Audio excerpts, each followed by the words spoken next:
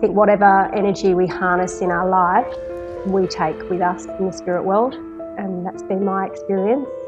If you're a kind and loving person in your life now, then that will come through in the spirit world as well. And just with my brief encounters, this is what I've experienced. I don't know, this is a strange thought, but I think we can come and go. Some spirits all can come and go. They can be in the world that they're in, and they can be in our world. Welcome to the Spirit Sisters podcast. My name is Karina Machado, and I'm the author of Spirit Sisters, Women's True Stories of the Paranormal. In this podcast, I'll revisit the women behind my most unforgettable stories and unearth new tales to chill, intrigue, astound, and offer hope.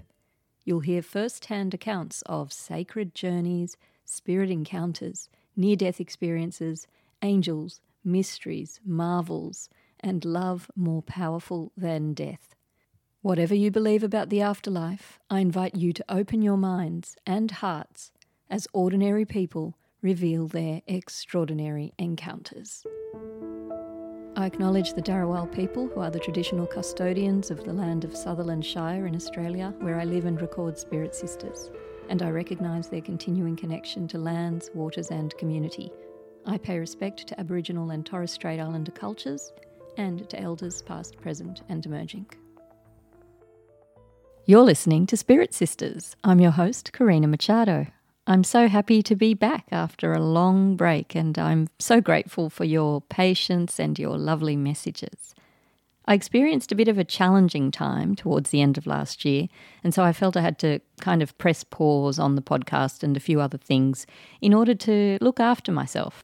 I've re-emerged now with nothing but gratitude for the opportunities that I've had to really examine my thoughts and the way that they can spiral in harmful ways, and to find better ways to cope with those thoughts and to turn them around. So on that note, I just thought I'd quickly share something for anyone listening who might also struggle with rumination and unhelpful thoughts. It's an offering from the Netflix documentary Stutz. I don't know if any of you have seen it. It explores the teachings of a psychologist who works with the actor Jonah Hill. Stutz says, "Do you want to be right or do you want to create?" To me, that just struck me as so powerful, because I've found that if I'm stuck in old stories down the ego rabbit hole, I'm not attending to my soul, to the spirit, to the activities that fire up my soul, like doing this podcast. And so, in the spirit of creating and healing, I'm so pleased to share this episode with you this week. My guest is Chrissy, a teacher specialising in well-being who lives in Victoria. Chrissy has had a lifetime of fascinating encounters with the spirit world, and we're concentrating on 3 key stories in this episode. From a heart-stopping brush with a spirit man when she was a little girl, to the chilling yet poignant experiences of her adult years, Chrissy draws us close around the virtual fireside today as she explores the defining spiritual encounters of her life. Of these, there's one in particular that Chrissy will never forget. It involves a pair of siblings searching for their parents in Victoria's historic Ballarat region. There's an intriguing postscript to this story which also offers clues as to the identity of the children. Chrissy recently discovered that there had been an orphanage built in 1865 just minutes away from where she was staying when she'd met the children. I'll be posting more about this on social media, so check out my Facebook page and Instagram page for that. But for now, enjoy my conversation with Chrissy, who tells the story of spirits who dwell in the threshold between worlds. Welcome to Spirit Sisters, Chrissy. Thank you. Hello, and how are you? I'm very well, and it's lovely to see you face to face, because we've had a few chats over the phone and we've had lots of email correspondence, and we haven't met yet or seen each other. So I'm back to Zoom for this interview. So one benefit is that I get to see you, which is fantastic. Yes, no, it's good. It's good to be able to see face to face. It is. So, Chrissy, you wrote to me after listening, I think, to some of my Ghost Files episodes, and you have got an absolutely brilliant little treasure trove of stories to share with us, one in particular that I cannot wait for our audience to hear. And I love your stories because they kind of turn the classic ghost story upside down and give us a new way of looking at them. And you've had these experiences since you were a little girl. So I'd love to begin, if this is okay with you sharing with us sort of your first memories or your first understanding that there was a world beyond our physical realm. Well, I probably, from early childhood, since about 7 or 8, I've had experiences. And I guess that came from my father, who was very spiritual himself. He was Maori. And so he liked a ghost story, and he would tell me things that had happened to him in his childhood. And I'd listen and go, wow, that's amazing. Um, and so I guess we shared those experiences with each other. Yeah, from 7 or 8 years of age, I became aware of things that were happening in our house that were a bit odd, I thought at the time, and a bit strange. So our house in Adelaide was very old. It was probably built in the 1900s, maybe even earlier. I'm not sure of the exact date, but we moved there in the sort of late 70s, just before I started prep. And there was no issues to begin with, but really probably started with little things that sort of were starting to occur that I noticed and I mentioned to my dad. So do you want me to go down that track? I would love you to. And as you're talking, I'm thinking that age, 7, 8, is a really Yeah. key age to begin experiencing these things and also to begin Yeah. questioning life and what it really is all about. I feel that I hear, it certainly was the case with me, and I feel like I hear that within, this podcasting community, the spiritual community, or just within, Yeah. Yeah. friendships in general. Like, this is a key age. It is. Yeah, I find that interesting too. And it's one of the things I picked up in your podcast was that a lot of people started to experience around the same age. And I was like, "Oh, that's me too." Yeah, so going back to our house in Adelaide, it started initially with hearing footsteps at all sort of odd times. And I kind of thought they were a bit odd. It was sort of like during the middle of the night, and they sounded sort of like through the house or outside the house sometimes, and they sounded like running steps. So it was just very simple. I just sort of thought, God, that's weird though to, be running so late at night. It would be sort of like sometimes 8:30, 9 o'clock, 10 o'clock at night.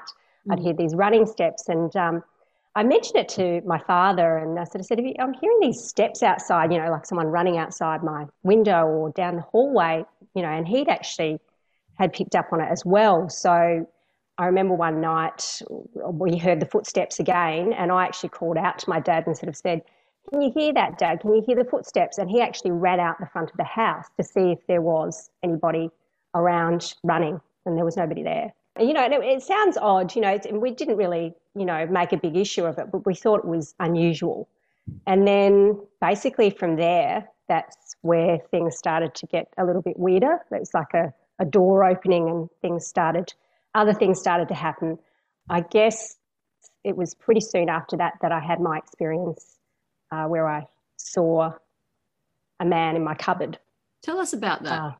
We just refurbished the house. We were doing a lovely redecoration, as you do remodeling in the 80s. We were wallpapering and all sorts of things. So my mum had bought me a bunk bed and it had a cupboard underneath, and I've sent you a photograph of it.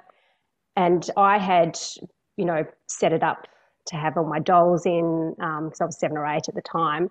And I'd set up a little mini tea party, setting with a chair and table. And it was not tiny, but you could get in there and maneuver around. So I had my dolls in there, and I remember I was playing around in my room, and I looked up into the cupboard, and I saw very clearly a man sitting in the cupboard, staring into space. He wasn't looking at me. He was just directly looking forward. He was very deep in thought. He had a darkish suit on. He looked olive skinned, like my complexion, with the dark hair, and had a moustache. And it was only for a microsecond, but I looked up and I kind of gone, oh, and I was so startled that I sprinted down out of the room, down to the hallway, out the back door near our shed area, and just stood there and went, oh, did I just see what I just saw? It was kind of did I imagine that? And I sort of calmed myself down and I was thinking, okay, well, I'm going to go back and I'll check. I didn't say anything to my parents because I thought, this is crazy. I must have imagined it. And I've gone back in there and there was no one there. But I didn't play in the cupboard again after that. So, yeah, I kind of shut it up. It was like, and you really never played. It sounded so cute. And I will share, with your permission, the photo with the listeners, so on my social media pages, so that they can see and get a sense of how snug the space was, and kind of how startling, as you said, how startling it must have been for you to see a full-sized man sitting in my cupboard, wedged in there. Yeah. So how was he sitting, sort of with his knees up, or? Yeah, on my little seat that I'd put on. Like I'd had a little, I don't know, I'd made some sort of box seat and, you know, just in front of the table, and he was just sitting at the table. He wasn't, like I said, he wasn't looking at me. He was staring directly straight ahead, like he was pondering something or thinking and contemplating. In my experiences, I don't see any vivid colours, so it's either light or dark. So he looked like a dark suit. Okay. And you mentioned that he had olive skin like yours. Did you? Yeah, he did. Yeah. So obviously in this moment of being a little girl, I don't think you would have thought this, but later, did you come to think, could that have been an ancestor? I know the ancestors are so profound. You know, it's very key in the Maori culture, I think, to honour the ancestors. Is that right? Yeah, it could, you know, like it's a possibility. Everything is a possibility. You know, as an adult now, that's got me thinking. But as a child, I thought he was unrelated. I didn't know this man. I didn't see, I felt like he was almost, you know, looking back now, like he was European of descent, you know, that sort of Italian look, which could be, you know, Maoris and Italians can look very similar in aspects.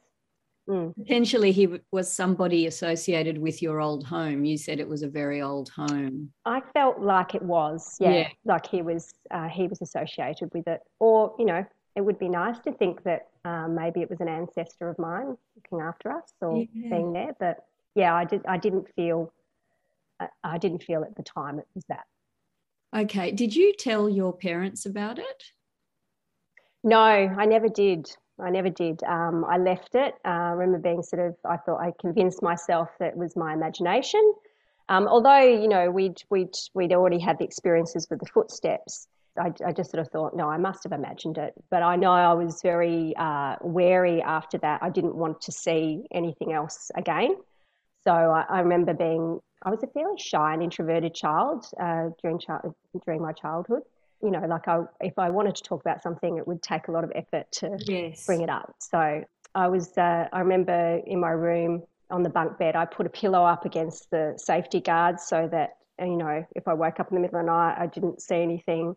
Yeah. I had a night light as well. I'd started turning on the night light because I didn't like the dark, and I was worried that, you know, I'll wake up and see something move in the room. And I remember I was terrified. I never went down. If I woke up in the middle of the night and needed to go to the toilet, I held on all night, terrified of going down that hallway because it was very creepy nighttime. So, yeah, it was like I said, a very old house. You know, the floorboards creaked, and actual fact, I think I told you this previously, when we were renovating the kitchen area, we lifted up the floors and we actually found a cellar underneath the kitchen floor. So it was, and when we climbed down in there, we found an old lady's old-fashioned lace-up boot. You did tell me that, yeah. So the lace-up boot, that's kind of, I think, off the top of my head, kind of the Edwardian period. Very old shoe. Yeah, so I don't know what we did with the boot either. We should have kept it. Yeah, the real relic. And I'm glancing at your notes as I talk to you because you've written to me that after that, things just got weirder. What happened? Yeah, so there was lots of wake-ups in the night. And I was a really good sleeper.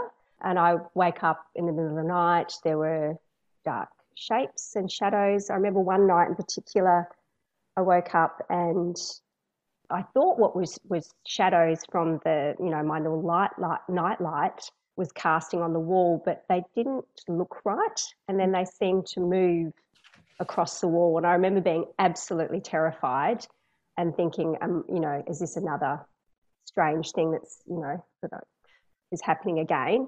And I remember watching these shapes and they just didn't, they didn't look right going across the room and moving around the edges of the walls and over my my shelves. And I think in the end I was so terrified, I just pulled the covers over my head and went back to sleep and thought I'll just push past this.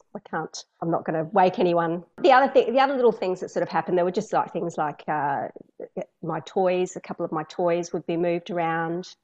I remember one night, it was a very hot night, and so my dad had put a fan up on top of my wardrobe so that it could get me reach me at the bunk bed. And I woke up, and this is why I don't think that these spirits were meaning any harm. I think they were just there. They were part of the house. I woke up this night anyway and looked at the fan, and it just stopped dead. And I thought, oh, that's a bit strange. I'll tell Dad about that in the morning and let him know my fan's broken. However, I was watching and it started to glow in the centre. And I never usually, woke up in the middle of the night. This was just strange that I'd, woken up. Usually, like I said, slept through pretty well. And it started to glow, and eventually I could see like a match flame behind it. And I thought, oh my God, the fire, the fan is on fire. And I still think to this day that something woke me up in time, because this is in the time of the 80s. I don't know whether you know about the Maxwell fans. They had a history of setting alight. So this is at the time when no one knew that this was happening, and a lot of families died having these fans on, and they set alight. So we had to get rid of a whole heap of them in the end, because there was a note from the factory to sort of say, yeah, we've got to get rid of all these Maxwell fans. I knew that night. From then on, I thought, this is not a bad ghost if he's or she's looking after me to wake me up in time just before my fan set on fire. So I was able to call out to Dad, and he was able to come grab them. And it did. It literally just went boom, up in flames. God. And if that had been a second later, I might not be here talking to you today, Karina. That's chilling, Chrissy. My gosh. So there was just things like that, instances that you kind of go, wow, okay. And, there's nothing really much you can do with them except sort of accept them and go, well, that's strange. And, yes. That's definitely a theme of my work over the years, and that that people just keep on living. They just keep on living. It's not the Hollywood, run for the hills, leave the house in the night. Although I have spoken to people that have had to do that, but that is certainly more on the anomalous side. Like, it is usually just, oh, well, wake up next day and, go to Coles and, vacuum as usual, like go to work. We just keep living through the strangest experiences. Well, it's not until opportunities like this that you get to speak about things, that had happened. It's not an everyday conversation. Like, I wouldn't go to school and say, hey, guess what happened to me last night? Yes. Or, I saw a strange man in my cupboard. It's not, And you said you went to Catholic school as a child, but it very much was not to do with the faith of your family. Your mum was an atheist, you told me, and Dad had his Maori spirituality. But was that a big part of your childhood, his spirituality, or was that more of an in the background thing? Probably in the background sort of thing. I was interested, but and we would talk about things, but not a focal point. And you had an experience. So your dad passed away in 1986, so you would have been quite young. Yeah, I was 13. That was obviously, it was like a bomb going off in your house. I'm just reading your notes here, Chrissy. But then something happened about 2 or 3 days after he passed away. Can you tell us about that?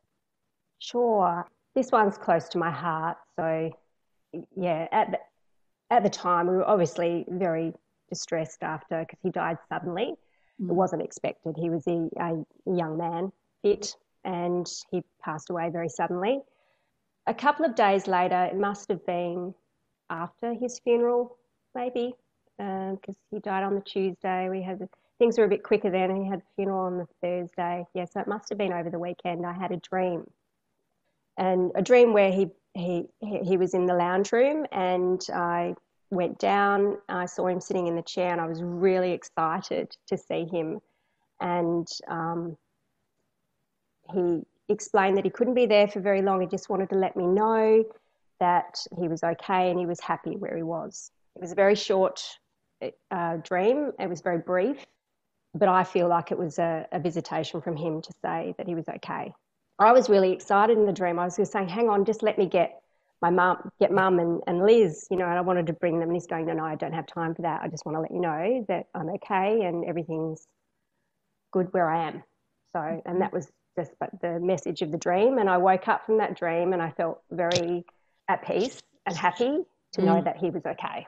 Again, just going back to many other interviews I've done, that is the overriding message of those after-death communication dreams. They leave the person who's grieving the experiencer with a deep sense of peace, which I imagine is so welcome in that moment. And I think, because of our connection, we were very close. I feel like that's, it was a way of sort of reassuring me that it was okay, because I remember I was, obviously a very awful time and trying to settle myself and, go back to school and help mum out at home. So just a very yuck time. Oh, I can't imagine. That was nice to have it. Yes, and he was sitting in his favourite chair, I remember you said as well. Yes, he was. Yeah, that was very key in the dream. So I like to think that it was a visitation, that it was more than just a dream. But I know after that too, because we had a cat, the cat would always be around that chair, and the cat was lost for a few days, just walking around meowing into space. And that was Dad's cat. And I know after two, later on, it seemed to settle the house. I found things in the house settled. There was less goings on, less things, such as the footsteps and things moving around. He must have come in and settled things for us. He had a word. He had a word. Maybe he should go and move out. It's my territory. Okay, so now I think, tell me what you think of this. Shall we move on to when you were around 17? Because that seems to be about the phase, the next sort of stage in these experiences for you, and they kind of upscale a notch now, don't they? They do. Now, I wasn't in the same house. So after that, during my early teens, I didn't really have a lot of issues with, dreams or encounters or anything like that. So there was a period in my life where it was fairly quiet. I don't know whether that was just, a stage I was going through, or, my mind sort of being too busy with other things. But probably around 17, we'd moved house by this stage to another place in Adelaide, and I was at the end of probably year 12, end of high school, and the dreams started. This is the period of my life where I started having dreams of different people, different energies standing at my bed. Generally, it scared the crap out of me. Yeah. And I didn't know how to handle it at the time, and I just took it as bad dreams. And I thought they were just sort of experiences that were, maybe I was a bit stressed. So I was looking into it that way, and I was a bit confused about. But what was really strange about them was that they were all different people at first. And at first, the first one I had in my house, my new house, it was not even. It was shaped like a body, but it didn't have any features or clothing that I could see. And it was wandering around my room and ran down, and when it noticed that it was, I was looking at it, it, pounced on me. Yeah, so that was quite frightening. And I've sort of jumped up and gone, oh my God, what's that? So that was the start of it all. And then I started having, not regular, but, dreams here and there of different people, men, women, not many children, usually adults at this stage. If I can just backtrack a little bit, because one thing that I've made note of here, which I thought was fascinating, you did write to me about the shape that was in the face of in the shape of a person, but you've also written to me that it was static. There was static, like a static quality. And I found that so interesting because back when in my own home, many years ago, we lived in an old little Californian bungalow, and my husband began to see some spirits. I never saw them. He saw full manifestations, and they were, clear as day. whereas I didn't see them, but I felt the static in the air. And it was like, I'd describe it as the air before a thunderstorm, like that kind of feeling. And that was me. And then with all of the people, sorry, not all, many of my interviewees throughout the years in my books telling me about such experiences, I noticed one common denominator was this feeling of static and, you know, your hair standing on end, some bristly kind of feeling on the skin. And I thought that's really interesting. What is this? There's something here with this static. Yeah. Yeah, well, that was the only experience where I had where the shape was static. After that, they turned into full form adults. So it's interesting, isn't it, that, the shapes and the different things, even as a child, where I saw shadows, you know, in the room sort of moving across. So there seems to be an evolution in the way you're seeing them. And then they now come to, we're coming to see full form soon. But I just wanted to ask, so with these experiences that you began to see, so that, for instance, this figure moving around your room, so you described them as dreams, but would you say now that it could have been that you were awake and seeing this and you just categorized it as a dream because that's easier? Yes, definitely.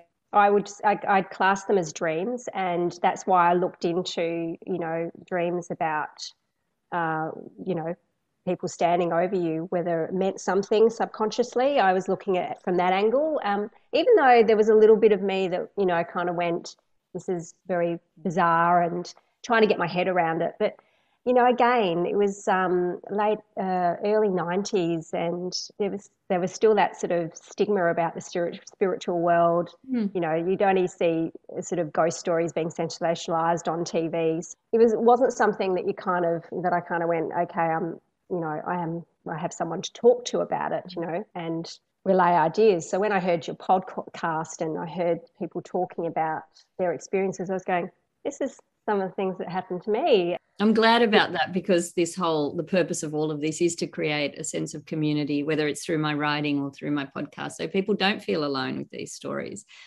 Well, you know, the other thing is too, in my experience, there's two types of people. There are people that, like you, that are open to it and go, wow, that's so interesting. And, you know, have you thought about the possibilities of it being this and that?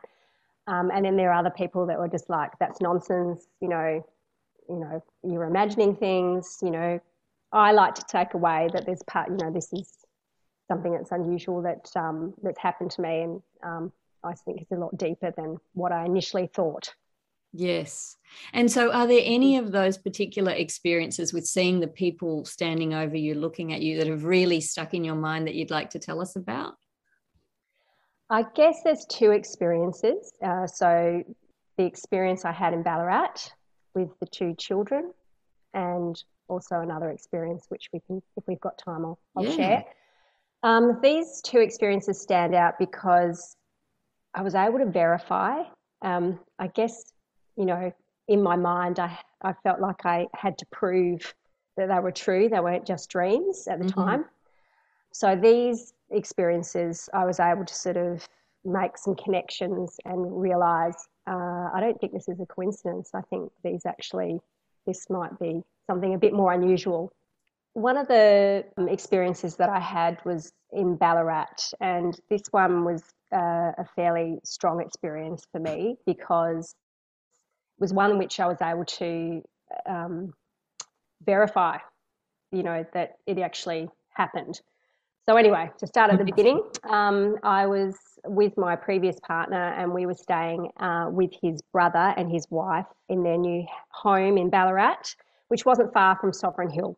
That gives you a bit of an idea. And the first night I was there, I had a dream again, where I wake up and I see people. And in this particular night, I saw a young girl at my bedside looking at me. Now, when I saw her, I've done my usual thing, which is sit up in the bed and scream my head off, which is quite often how the dreams ended, because it's like, oh my God, who is this person? And I woke up my partner, and he's sort of like, oh my God, are you all right? I'm going, oh, I just had a bad dream. I saw this little girl. And he's like, oh, that's all right. Don't worry. Go back to sleep. You'll be okay. And I thought nothing of it. I sort of went back to sleep and thought, okay, no worries. Anyway, the next morning I sort of kind of laughed it off and said, are you okay? Did I peel you off the ceiling, after screaming, waking you up last night? And we kind of laughed it off and didn't think anything of it. I didn't mention it to his brother or and his wife. We just left it. Anyway, the second night I was there, again, the same thing happened, and I saw a young girl. She had blonde hair. I could only see her really in one colour, so she looked like she was wearing a white kind of nightgown, and it looked like she had light hair, looking at me. And just as I was about to do my usual scream the place down, I just felt an intense, like, calming that, when you sort of just go into a relaxed state and everything just sort of not frozen, but just everything relaxed. And I felt really peaceful and calm. And I remember looking at her, and her energy was that she was looking for her parents. And because I was able to focus a little bit more and not be so panicked, I could sort of, look down, and I noticed that there was a little boy as well with her. I could only really see his head, and I sort of looked down, and because I was in a calmer state, I could take more things in.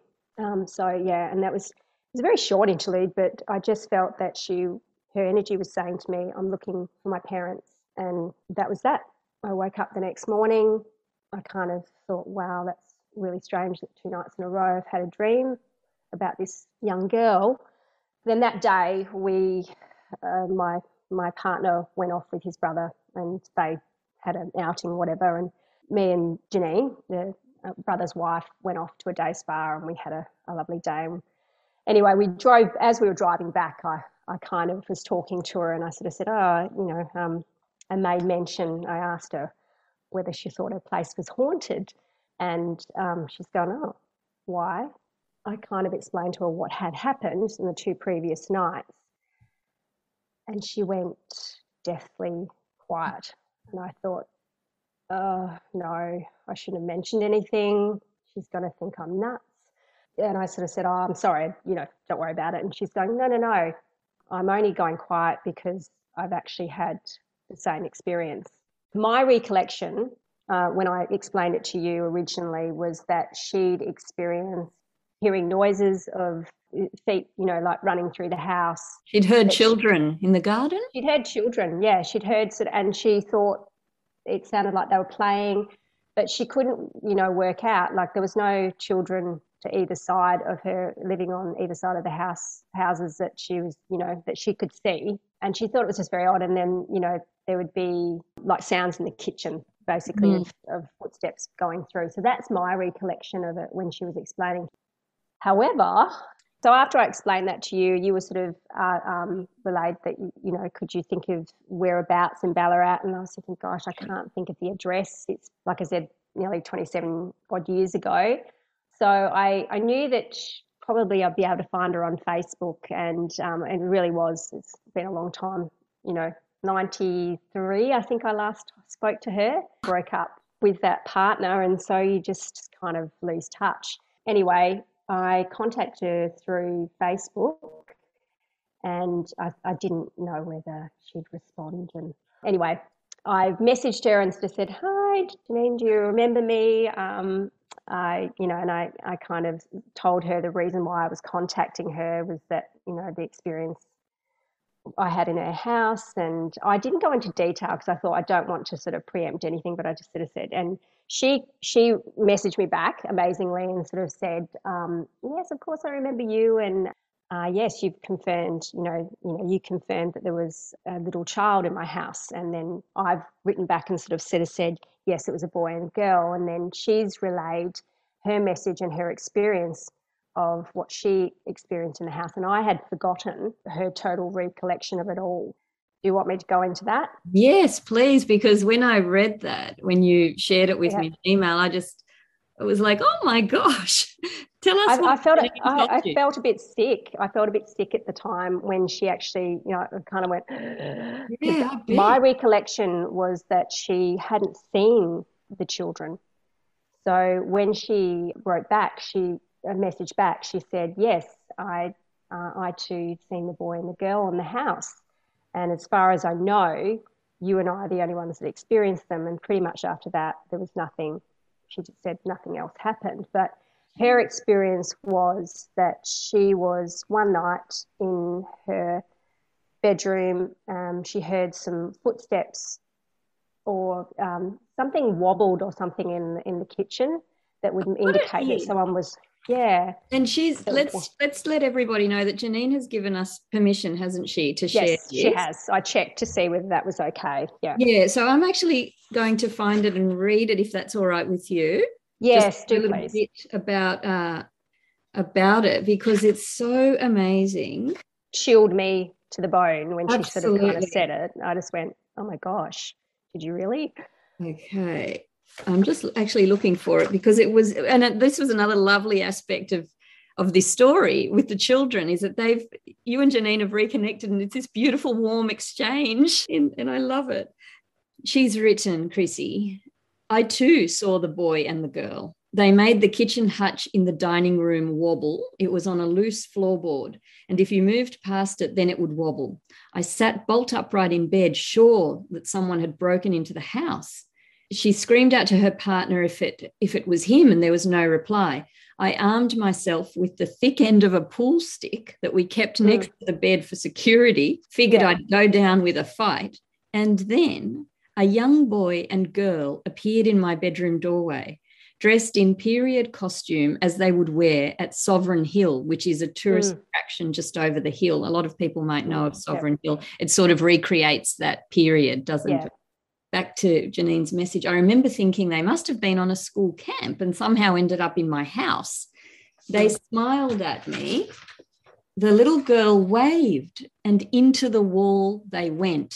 I felt a huge sense of calm, which I found fascinating because that's what you felt. And it was uncanny. Them. Yeah. No. So we have not talked for 27 plus years.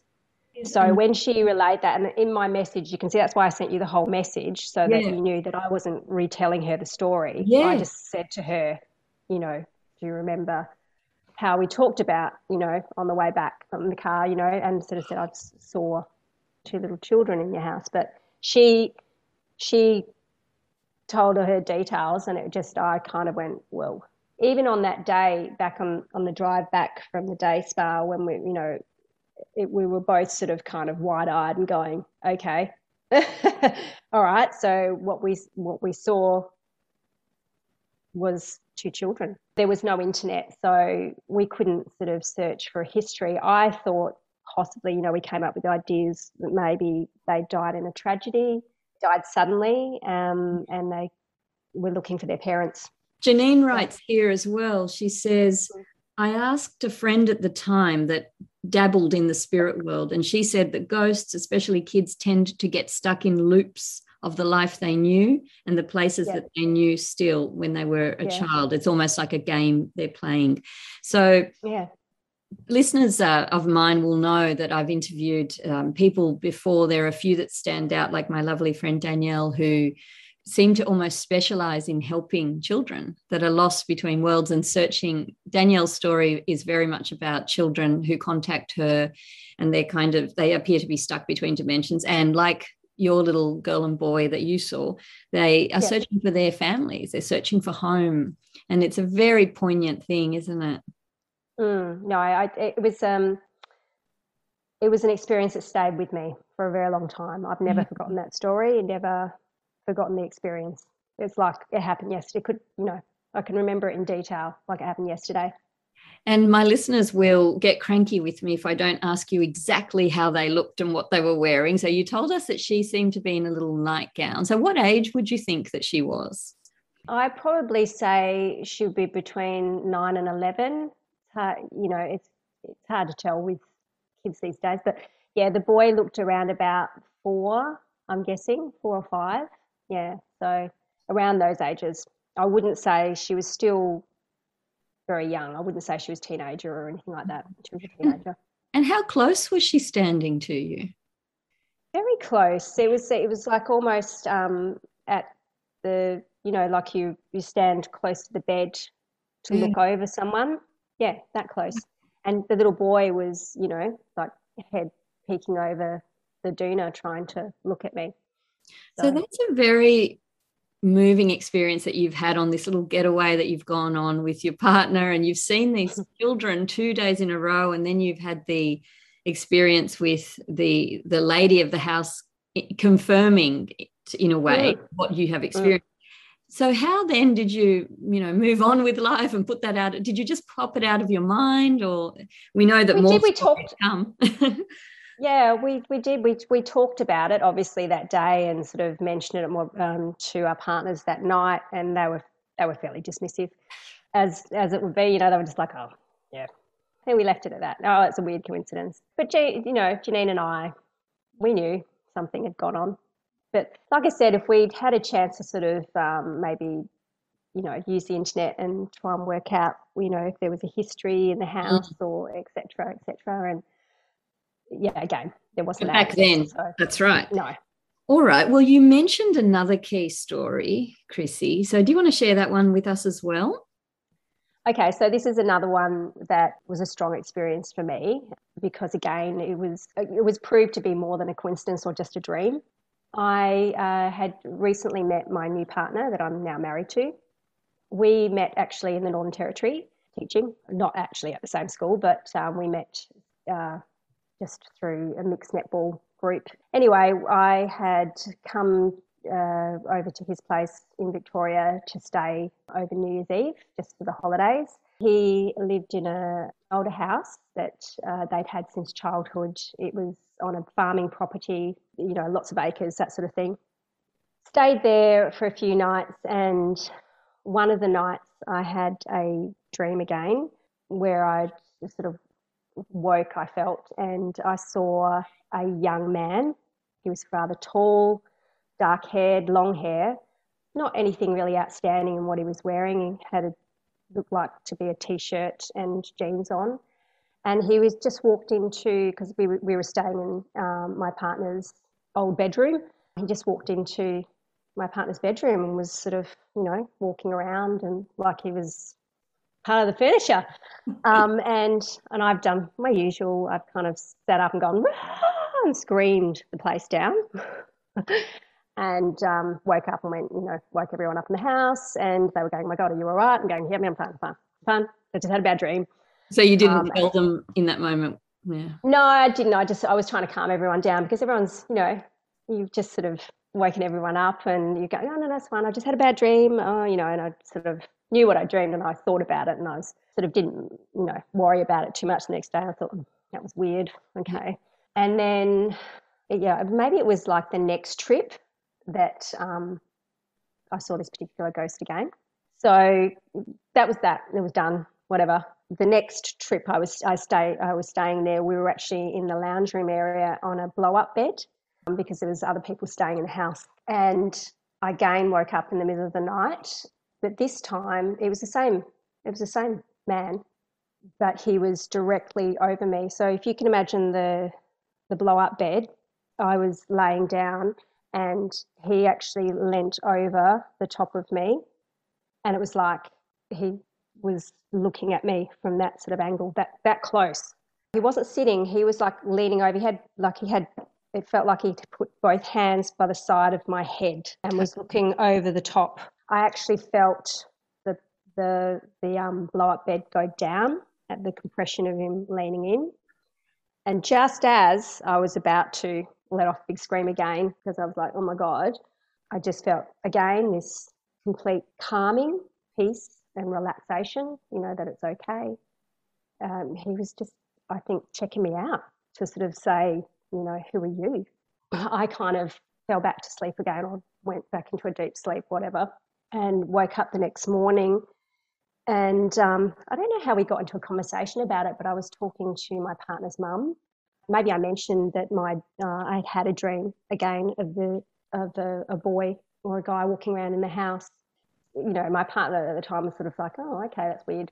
But his mum actually said, well, what did he look like? And I've described him. I said he was tall, he had long hair, he was very kind of lanky, like big guy, but lanky, and kind of what I remember about him anyway.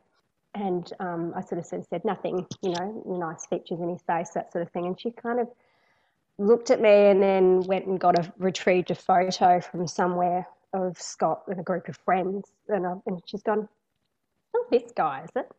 I've looked at the phone. I said it could be, but why would he be in my dreams? Why would I be dreaming about this guy? And then she kind of explained that about 3 or 4 years earlier that this man that I was seeing had died and was one of Scott's best friends.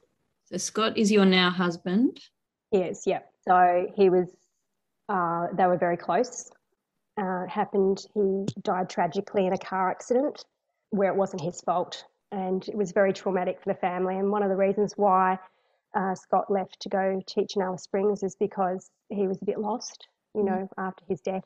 So he travelled and met me. So when I saw the photo, I've just gone, yeah, this looks like the guy I dreamt about. And I kind of felt, well, okay, so, and I know they were very close. And so Scott never spoke about it. He's not one of those people that sort of, and we'd only just, been started our relationship, so wouldn't have come up, I don't think, in conversation. He was very private.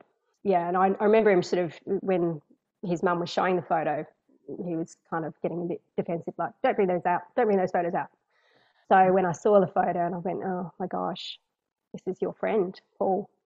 I think what it was, and what I believe, is that he was sussing me out, saying, you better be good to my best friend here. So you look after him. Very beautiful. It is such an amazing experience. And of course, it does have parallels with your other experience of seeing the children, because like that time you were away from home. And like that time you had 2 separate experiences of the same spirit. And the third thing was, of course, the calming feeling, that both of those encounters shared, which is really, really intriguing. And of course, the biggie is that they were verifiable to a large extent, which is amazing. And that's, it's just to think like what it, we just don't end with the physical body, do we? Like, Scott's friend come to see what's happening here in his life in this next new phase. Well, I'd like to, it would be very comforting to think that your loved ones would come back and, close friends even sort of will come back and check in to see that you're okay and life's going well for you. Yeah. And perhaps that is, we could entertain the idea that is always the case. However, there are some of us only that, for whatever reason, as call it the big mystery, some of us can see that and feel it and sense it, and others not so much, not so readily. And you're one of those, Chrissy, who can.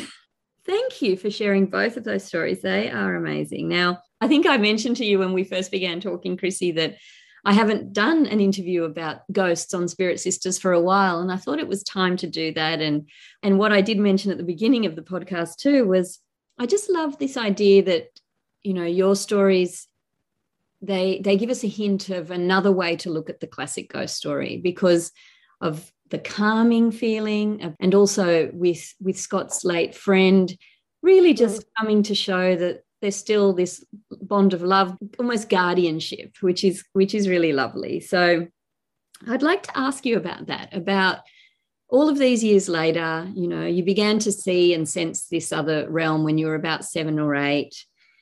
And back then you didn't really understand what you were seeing or experiencing. And now, you seem to have come full circle and are understanding. This is what I'm gathering through our correspondence. And I'd love you to talk about this some more.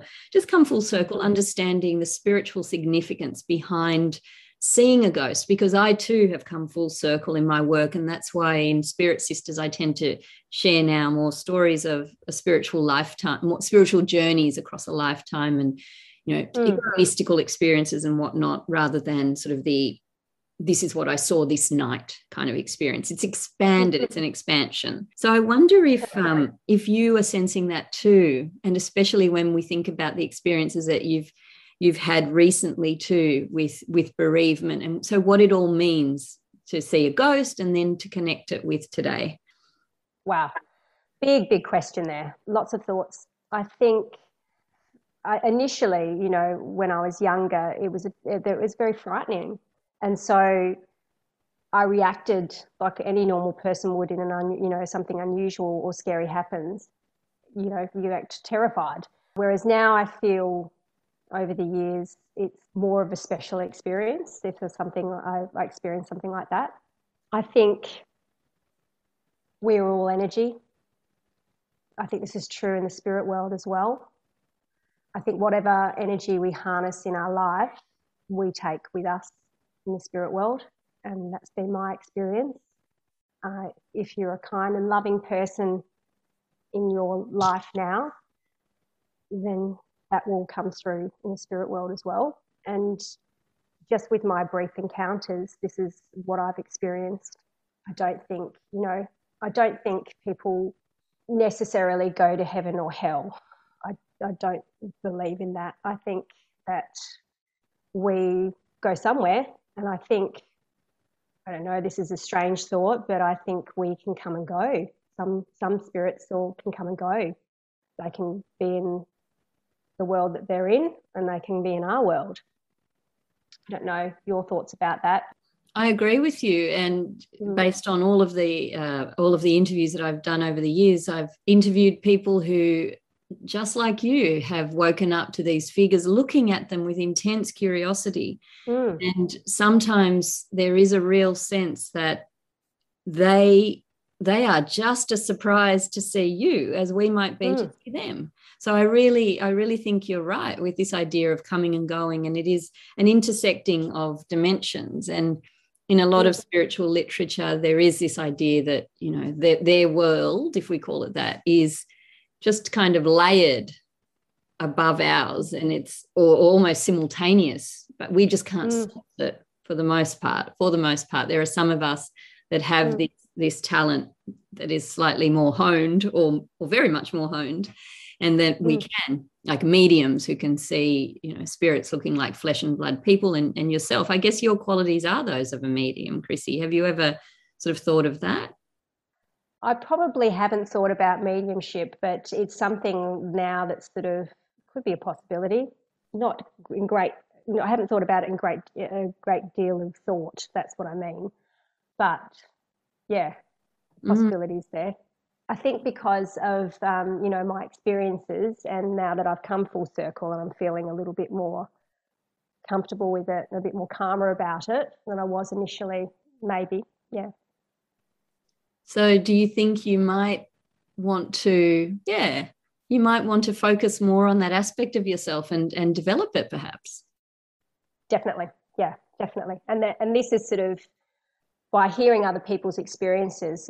I've always been interested, but I've always been sort of on the outer. I've been cautious because, like I said, I didn't know what I was dealing with. And a lot of the time I'd hear stories, people would sort of say, oh, you shouldn't be dabbling with that, looking into that. You could open up things that you don't want to, and all this sort of stuff. So that sort of put me off a little bit. But yeah, I probably with age now, I'm feeling a little bit more, and my experiences with my beloved, my loved one, that I don't feel that I would be in too much peril if I looked into things.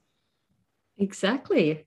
And so if I asked you to look back and tell us about the experience that has most affected you throughout your life in terms of these encounters, which one would it be? Probably the children, yeah. And I guess because it stayed with me for such a long time, and there was unanswered questions, like I don't know what happened to them for sure, what's happened to them. So I have been looking to it. On that note, there's been a recent discovery, very recent, that you have made, which is, I guess, bringing you closer to putting those pieces together. Do you want to tell us about that? So after I initially contacted you and told you my story, you sort of put me on track to have a search on a website, which I did, because initially I thought, that they must have died suddenly. It was something tragic. So I was looking at sort of for newspaper articles about 2 siblings that were killed, suddenly or tragically. I couldn't, it was like finding a needle in a haystack, really. And we didn't really have a date or a time. So it was, you could be forever searching. So what I did sort of like trawl the internet, and what kept coming up and, appearing was information about a Ballarat orphanage. And there was an orphanage that is 5 minutes drive from where the property I stayed at. Amazing. Amazing. Yeah. That just chills me. And I'm reading here on your notes. So that was in operation, the Ballarat District Orphan Asylum, in operation from 1909 to 1968. And you've written here, it apparently has quite a dreadful history of child abuse. And there was even a lawsuit brought against it by 14 former wards back in 2002. So that abuse occurred in the orphanage in the 60s, which would seem to be decades after the children lived. But go on, scrolling through the photos. Oh, yes, as I was, do you want to read that bit then? Yeah, you said scrolling through some of the photos, I noticed the clothing. Tell us what you saw. As I was looking through, because I was looking for historical photos of anything I could see that I could relate to what I'd seen with the children. And they did. They had the sort of white nightgown so that you could put the black pinafore or something over the top of it. So I was thinking that's similar to what I saw this girl wearing. It sent chills down my spine. I was like, oh gosh, these could be two children that were orphaned and were looking for their parents. It makes sense. Like I said, thought it was they were killed in an accident or something like that, As we know, in times gone by, often children were left at orphanages, not only because their parents died, but because perhaps one parent died and the other couldn't cope. And they would leave them there sometimes for a time, and then that time would just extend. It's very, very sad circumstances. So it's a moving story. I won't forget them, thanks to you. And maybe, who knows, maybe we'll find some more. And your story, as I said to you, Chrissy, it reminds me of a story that's in my second book, Where Spirits Dwell, called Girl in Gingham. Very similar idea, two spirits. Right. And then we found a place that was very close to the site where the apparitions had appeared. And so I feel like just because it's not exactly on the site, that needn't just exclude that possibility, especially when you've seen two children that are looking for their parents, and here is this orphanage, 5 minutes away. It's extraordinary. I had no idea that we were that close to it. I don't know whether it's I think it's a cafe now. I'm not sure because I haven't been to Ballarat for a long time, but the original site. Maybe someone in Ballarat can clarify that. Yeah, and who knows, perhaps someone listening has more information. Please do share with us. And in the meantime, are there any closing remarks that you'd like to leave us with, Chrissy? Thank you first for the experience. This has just been very grateful. So thank you. Oh, thank you for coming on. Pleasure. I think if there's anything we can take away from this, is my experiences have been very humbling and have probably taught me to live my life very mindfully. I think also if there's something you really want to do in life, make way for it, try and put some steps in place to achieve it, because you never know if you don't try. That's, I think is that overall message from stories like this where things have happened or tragedies have happened, where I've had encounters with spirits that maybe didn't fulfill something in their life. So if there's something you want to do it. Don't put it off. I think also too, don't be afraid to be impulsive, because here I am today with you, Karina, talking about my experiences. So go for it. Thank you, Chrissy. I love your closing remarks on so many levels. I think these stories about the afterlife should really instruct us in how to live this life, walking on planet Earth in our 3 dimensions. If they can support us in that, I love that idea. That's so wonderful. Thank you for reminding us of it. It's really great. Well, it's so lovely to see you and speak to you. Likewise. And see, my other podcast recording setup didn't work, but the benefit is we're looking at each other, and that is really nice. Thanks, lovely. Have a beautiful week. You too. Thank you. I'll be in touch and I'll let you know if I find anything else out about the children. Yeah, watch this space, everybody. I think we're going to find out some more. We're on it. Bye, Chrissy. See you later. Thank you for listening to Spirit Sisters. If you enjoyed this conversation, please subscribe so that you won't miss an episode. And don't forget to rate and review the show. Have an experience you'd like to share with me?